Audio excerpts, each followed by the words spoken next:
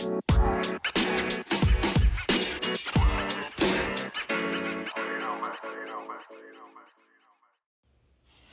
everybody, my name is Alex and you're listening to LunchBox Radio Sunday Edition. So this week I wanted to talk about Rooster Teeth because I think that it's the studio Rooster Teeth because I think that it's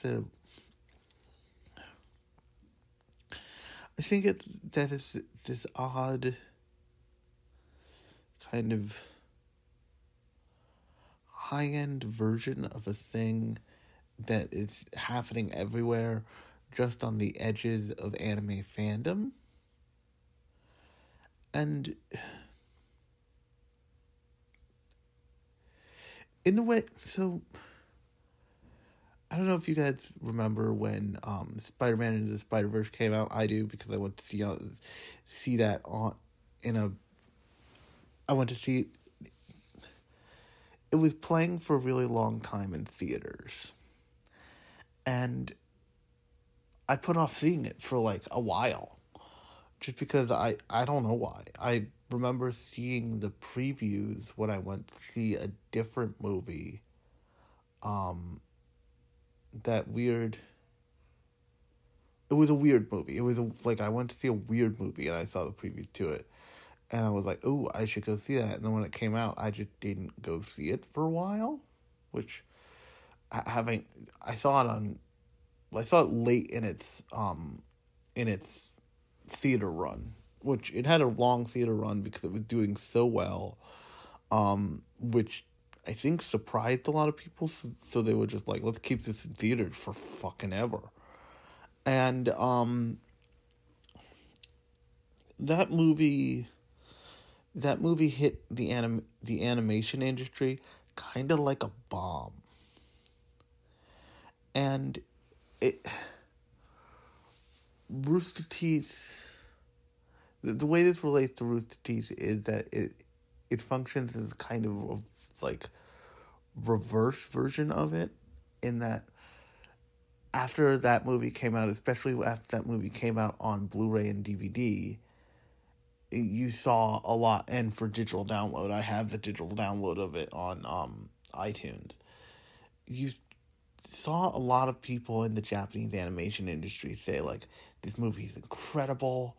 Like, I could watch this movie every day and still not get, like, half of the cool animation techniques that they use in it out of it. It's amazing.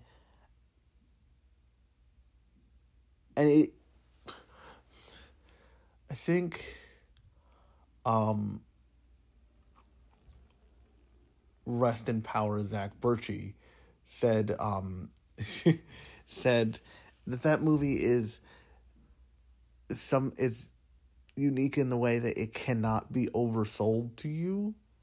Like, generally when you go to see a movie, it gets, like, if you see it late, it's a popular film, it gets, like, hyped up and hyped up and hyped up, and you go into the theater and you're kind of let down because something didn't meet the hype. Into the Spider-Verse is, like, there's no amount of hype you could give that movie to someone that would be enough.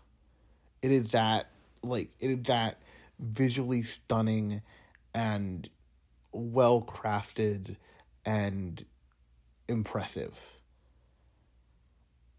And so, of course, it struck a chord with animators around, not just here, not just in Japan, but around the world, and with artists around the world. I mean, give you an idea, it was the first thing I think it was around the first thing I watched when I was like, hey, I built myself a movie theater in the spare room of my house. It was the movie I went to on election night when I didn't want to think about it. I was like, okay, let me just put on Into the Spider-Verse and not pay attention to the election, and be cool with the world. The reason why I mention this is because that's a modern example of American animation influencing the world. And I'm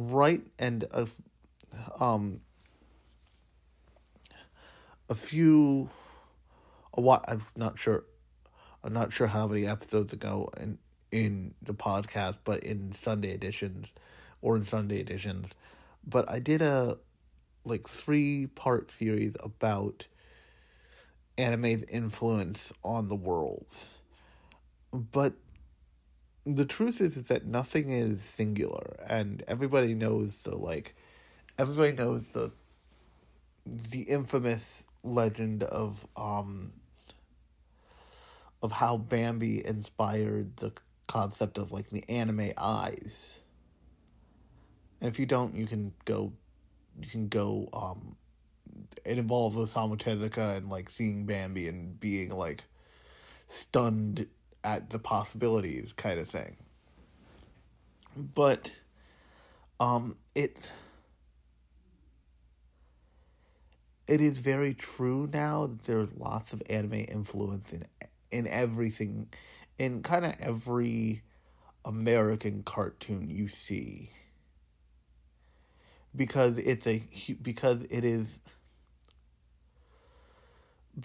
animation has been treated as an art form for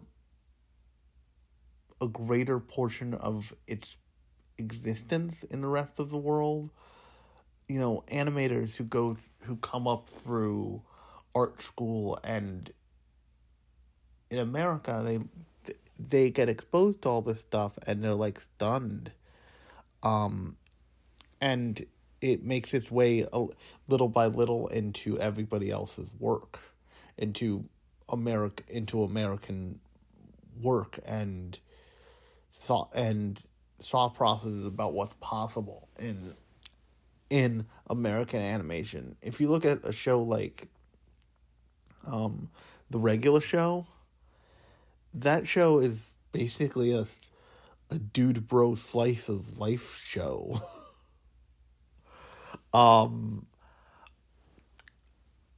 it has some similar feelings to a show like Nichijou or what's that other one? The one by the same creator before Nichijou came out. I forget his name. But one of the other things that has happened is whole companies have cropped up around the concept of being anime inspired. And so one of my favorite, one of the companies that I kind of have always adored is run by a guy named Jed Henry, and he lives in, I believe, Ohio. And he runs a company called Ukiyo-e Heroes, and he partnered with a British guy who does traditional Japanese woodblock carvings in Japan, and that guy lives in Japan, and he runs a whole studio. You can find I forget his name, but you can find him on YouTube. He's fascinating in the dry British old man way of being fascinating, and it's super weird, and I kind of love it. But Ukiyo-e Heroes takes anime influence, traditional Japanese woodblock print influence, and applies it to video game characters and Marvel characters. I have the print for Iron Man hanging in my studio, and it strikes you pretty quickly that wouldn't be possible without the influence of anime and the influence of Japanese pop culture. And then you get to something like Rooster Teeth. And so my first and most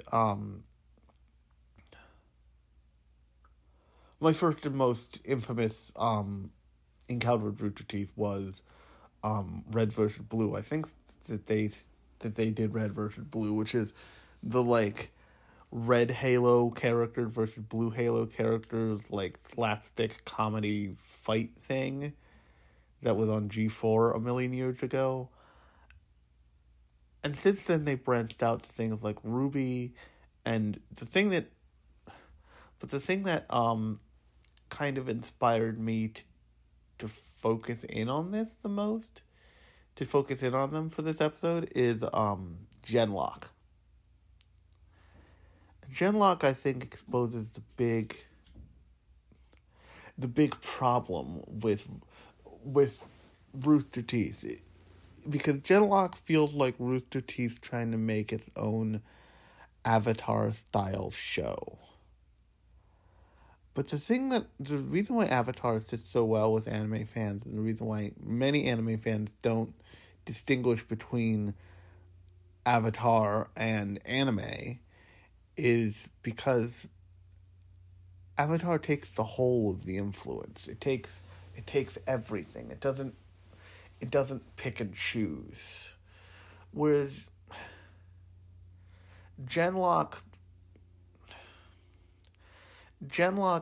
and lots of Rooster Teeth stuff. They did a fan panel thing that I think put them behind the 8 ball on their love of anime, on their love of on being able to incorporate anime well, because their fan panel thing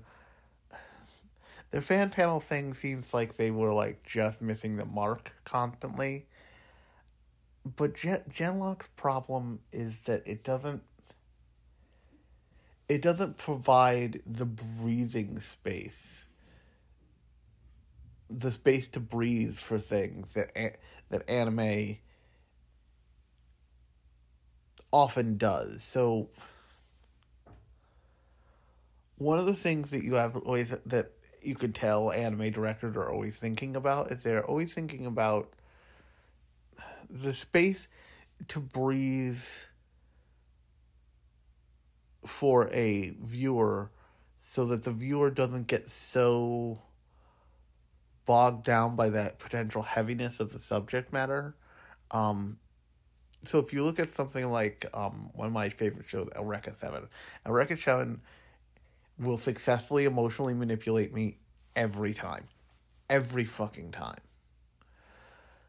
But there are key points in Eureka 7 where they have these episodes that are just meant to be a psychological break for the viewer. Like, just like, hey, go watch the crew play fucking soccer. Go watch the crew do, like, a botched delivery deal. Go, like, all these weird little things that are just, like, these nice, calm moments. And they function as this almost calm before the storm of that show. One of the reasons why, that new Eureka 7 movie that focuses on Naminé doesn't work is because it doesn't have that in it. It's this, like, relentless, forward at all cost pace. It's also fucking bananas, but that's a different thing.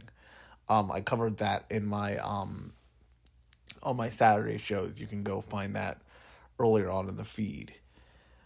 And Genlock for Rooster Teeth feels like an action show that was feels like an action movie that was stretched out for too long. From what I understand, their other big property, Ruby, I think Ruby, also has the same problem. And, like, I can feel Genlock starting to, like, this is only the first season of Genlock. I watched the entire thing on HBO Max. But you can feel it fraying at the edges all the way already on the first season. And that just doesn't it presents you with this weird problem because they're doing something that inherently isn't done in Japanese animation because Japanese people don't have much. Lots of Japanese people, especially the kind of the age of Japanese people now making animation, may not have had a whole lot of experience with people of color. So if you look at anime, there are not a whole lot of people of color in anime. I did a whole episode about black and anime on my Sunday show. You can go check it out in the feed. But I don't think a single person I mentioned in that, with the exception of maybe with the exception of Afro from Afro Samurai, are the main character. And then, as if on a dare, Genlock does you one better and makes that character disabled. Like, that character is half a human in a jar. And they sidestep that by using, astral projection tech, basically. But the point remains that character is still a disabled person of color. And the sidestepping is its own problem because I would have loved to have just the reality of him being disabled on the screen more often. It would be great. But that takes the kind of courage that lots of able-bodied people just don't have. But like I said, the show feels, it's fun to watch. It's interesting, but it has this lack of depth of character that just doesn't work. And it actually feels most like that Voltron Defenders of the Universe show. And it doesn't feel... It feels like an anime influence thing that wanted to pick and choose, but didn't get that you need certain parts that they just don't provide. And like I said, if you look at something if you look at anime influence things like Avatar or Korra, they know that it's a double-sided coin. They know that you can present Sokka as this funny, interesting, cool character, but not but he's not unintelligent, and you can present a love story next to a save the world story. You can present all this stuff all together, and it will hold itself together because that's that's its best presentation. And then you move on to something like Korra, where it's about a very different thing. It's about a very different set of circumstances, and it's a different style of a journey for a different style of a character that is set in the same world after time has passed. And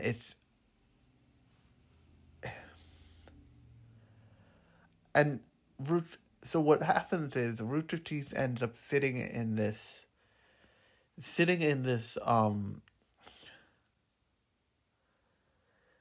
group of anime inspired endeavors. I'd actually cover Creators Guild in this, and I like it when Creators Guild does, and if you don't know what Creators Guild is, they're anime inspired merch. I like it when Creators Guild does anime inspired jerseys. Like they have one for Gyu from Demon Slayer.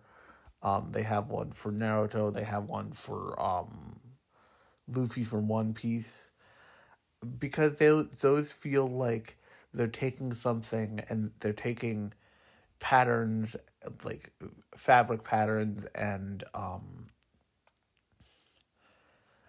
styles from those shows and fully interpreting them into what would this look like as like a cool ass jersey.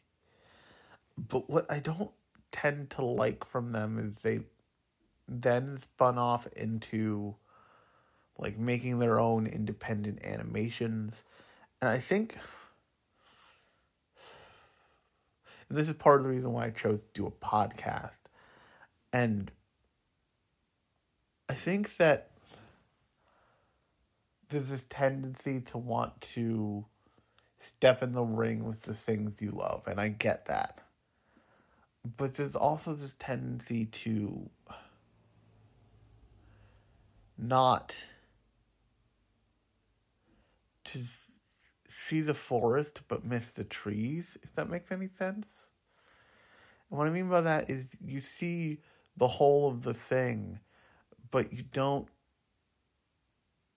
because of whatever perspective you have, sometimes you can miss key points of it. And so you end up making a thing that is a forest, but it lacks some of the trees. And it has this like hollow feeling. And it has this feeling of trendiness that like the genuine article doesn't have. And as a result, it achieves a kind of popularity that the quote-unquote trendy thing couldn't have. I saw a video on YouTube about Tron Legacy. And say what you will about Tron Legacy, the follow-up to the Tron movie like 10 years later. But that movie is kind of phenomenal in the fact that it is a successful reboot of Tron in the modern age, and it keenly understands what a Tron audience would want now. They would want a Daft Punk fucking soundtrack 110%. They would want that movie looking the way that movie looked. And they went for it with that movie in a way where they were very sure, like, we're gonna put a cap on what we can make with this movie, on what we can make on this movie, because we're more interested in producing a style that could be genuinely cool and not just trendy in a way that is like, that is fleeting. Because all that stuff will always change, and it will always get different, and it will always slightly evolve. But if you can make something with genuine style and genuine, like,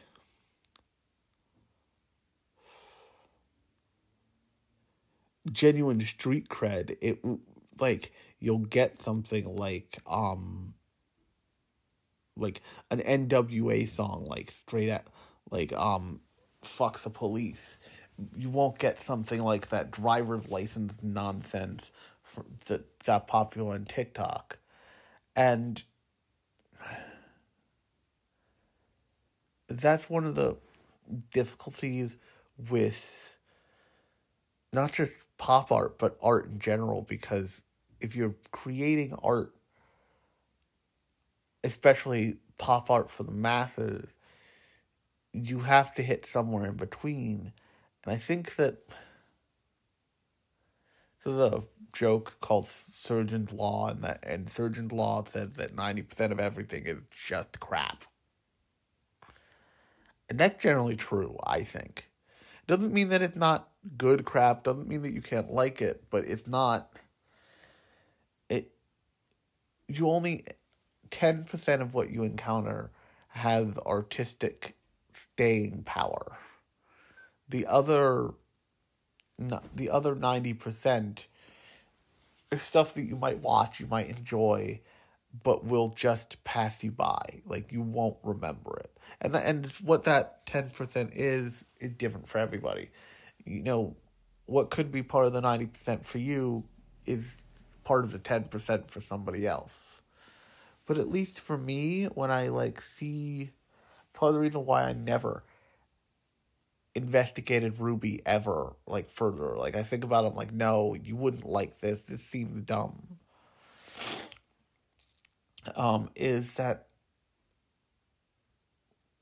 Rooster Teeth's content doesn't seem like it has that staying power to me. It seems like something that is enjoyed, and then you like move on to it. You move on from it.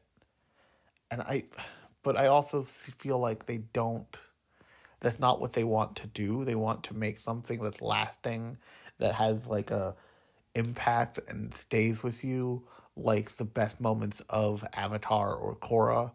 If I had to guess, I'd say that the reason there's only been the one attempt of making a live action Avatar, is because they hit the points they wanted to hit so hard in the animated Avatar and the animated Korra that attempting to make it again gives them a chance really not to perfect it but to fuck it up. And I'm not saying it's that that either show is perfect. They have their flaws, but it's not something that they need to, that would have tons of benefit from handing it off through more people and those people poking at it and potentially falling apart. I think that everything I've seen from Rooster Teeth, they're still missing pieces, and they need to sit down and they need to see what makes a show like El Recca work, what makes a show like, versus what makes a show like Ava work, versus what makes a show like Longarigné, which is a very different kind of robot show, work, or what makes shows like Gundam work. And you have at least two great examples of like a team-based Gundam show, like Gundam Wing or Gundam 00, where you have a hot, sexy team of Gundam pilots who are a team. And that focus they need to take that focus, and they need to really watch those shows and take notes from those shows and see, and then look back at something like Genlock and see like, what do they have that we're missing? What makes the best parts of Gundam 00 feel better than the best parts of Genlock? Because Genlock lacks that feeling. Or what makes the best parts of, actually, Iron Blooded Orphans is even better thing, because that's a way better, that in my estimation is a way better show than 00. What makes the best parts of Iron Blooded Orphans feel better than the best parts of Genlock? I think that they would they would deliver more on what I think they want to do with not just Genlock, but any kind of show they want to make, if they really revisited their influences and focused in on them and took the pieces of those influences that they hope to emulate the best and really honed in on them. Because I don't think they're doing that. And I think that as a studio that very clearly says, we want to be an anime-influenced creative force, if you're gonna do it, do it. Like, there's no shame in, how should I put this? I I draw literally every day. I've said this before multiple times on the podcast. What I don't genuinely do unless I have a real purpose is do fan art. I mean, I think the last piece of actual fan art I did was for Inktober in 2019 when I drew Lukoa for one of the dual things. You can go find her on my Instagram feed. And I sat down and I did a fan art portrait of Lukoa because I had a purpose to. But generally I don't do that because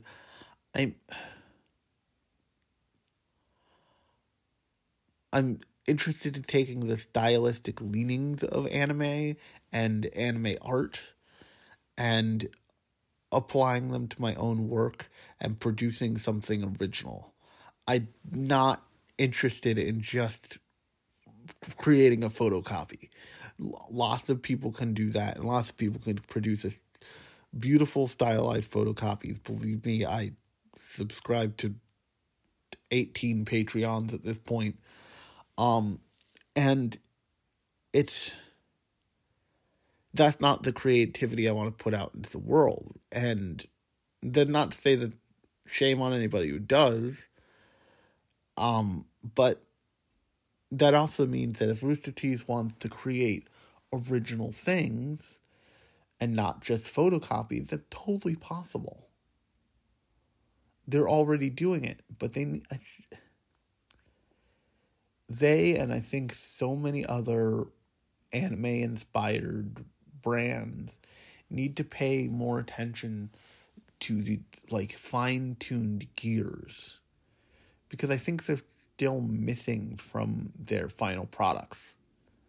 And I think that, I mean, I know if you look at something like, once again, I keep coming back to Avatar, that if you dig down and you get those things in your shows, there'll be better shows. There'll be shows that stay with people in the same way that, actually, another perfect example of this is that show Clone Wars seems to stay with people.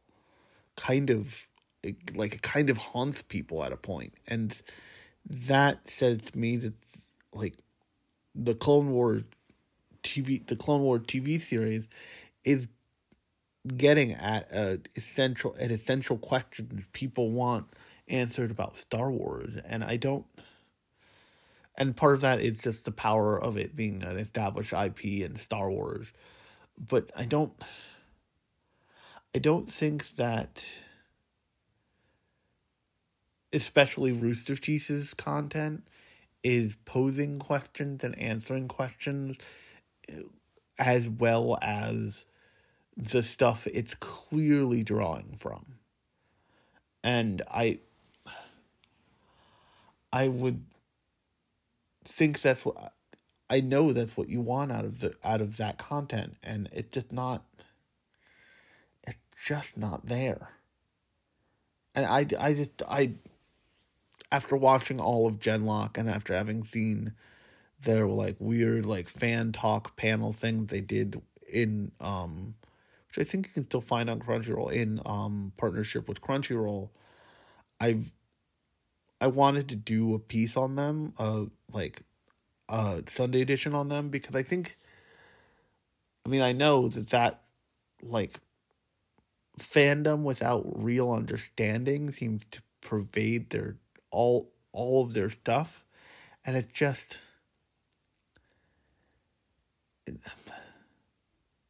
that's not what I think they want to do.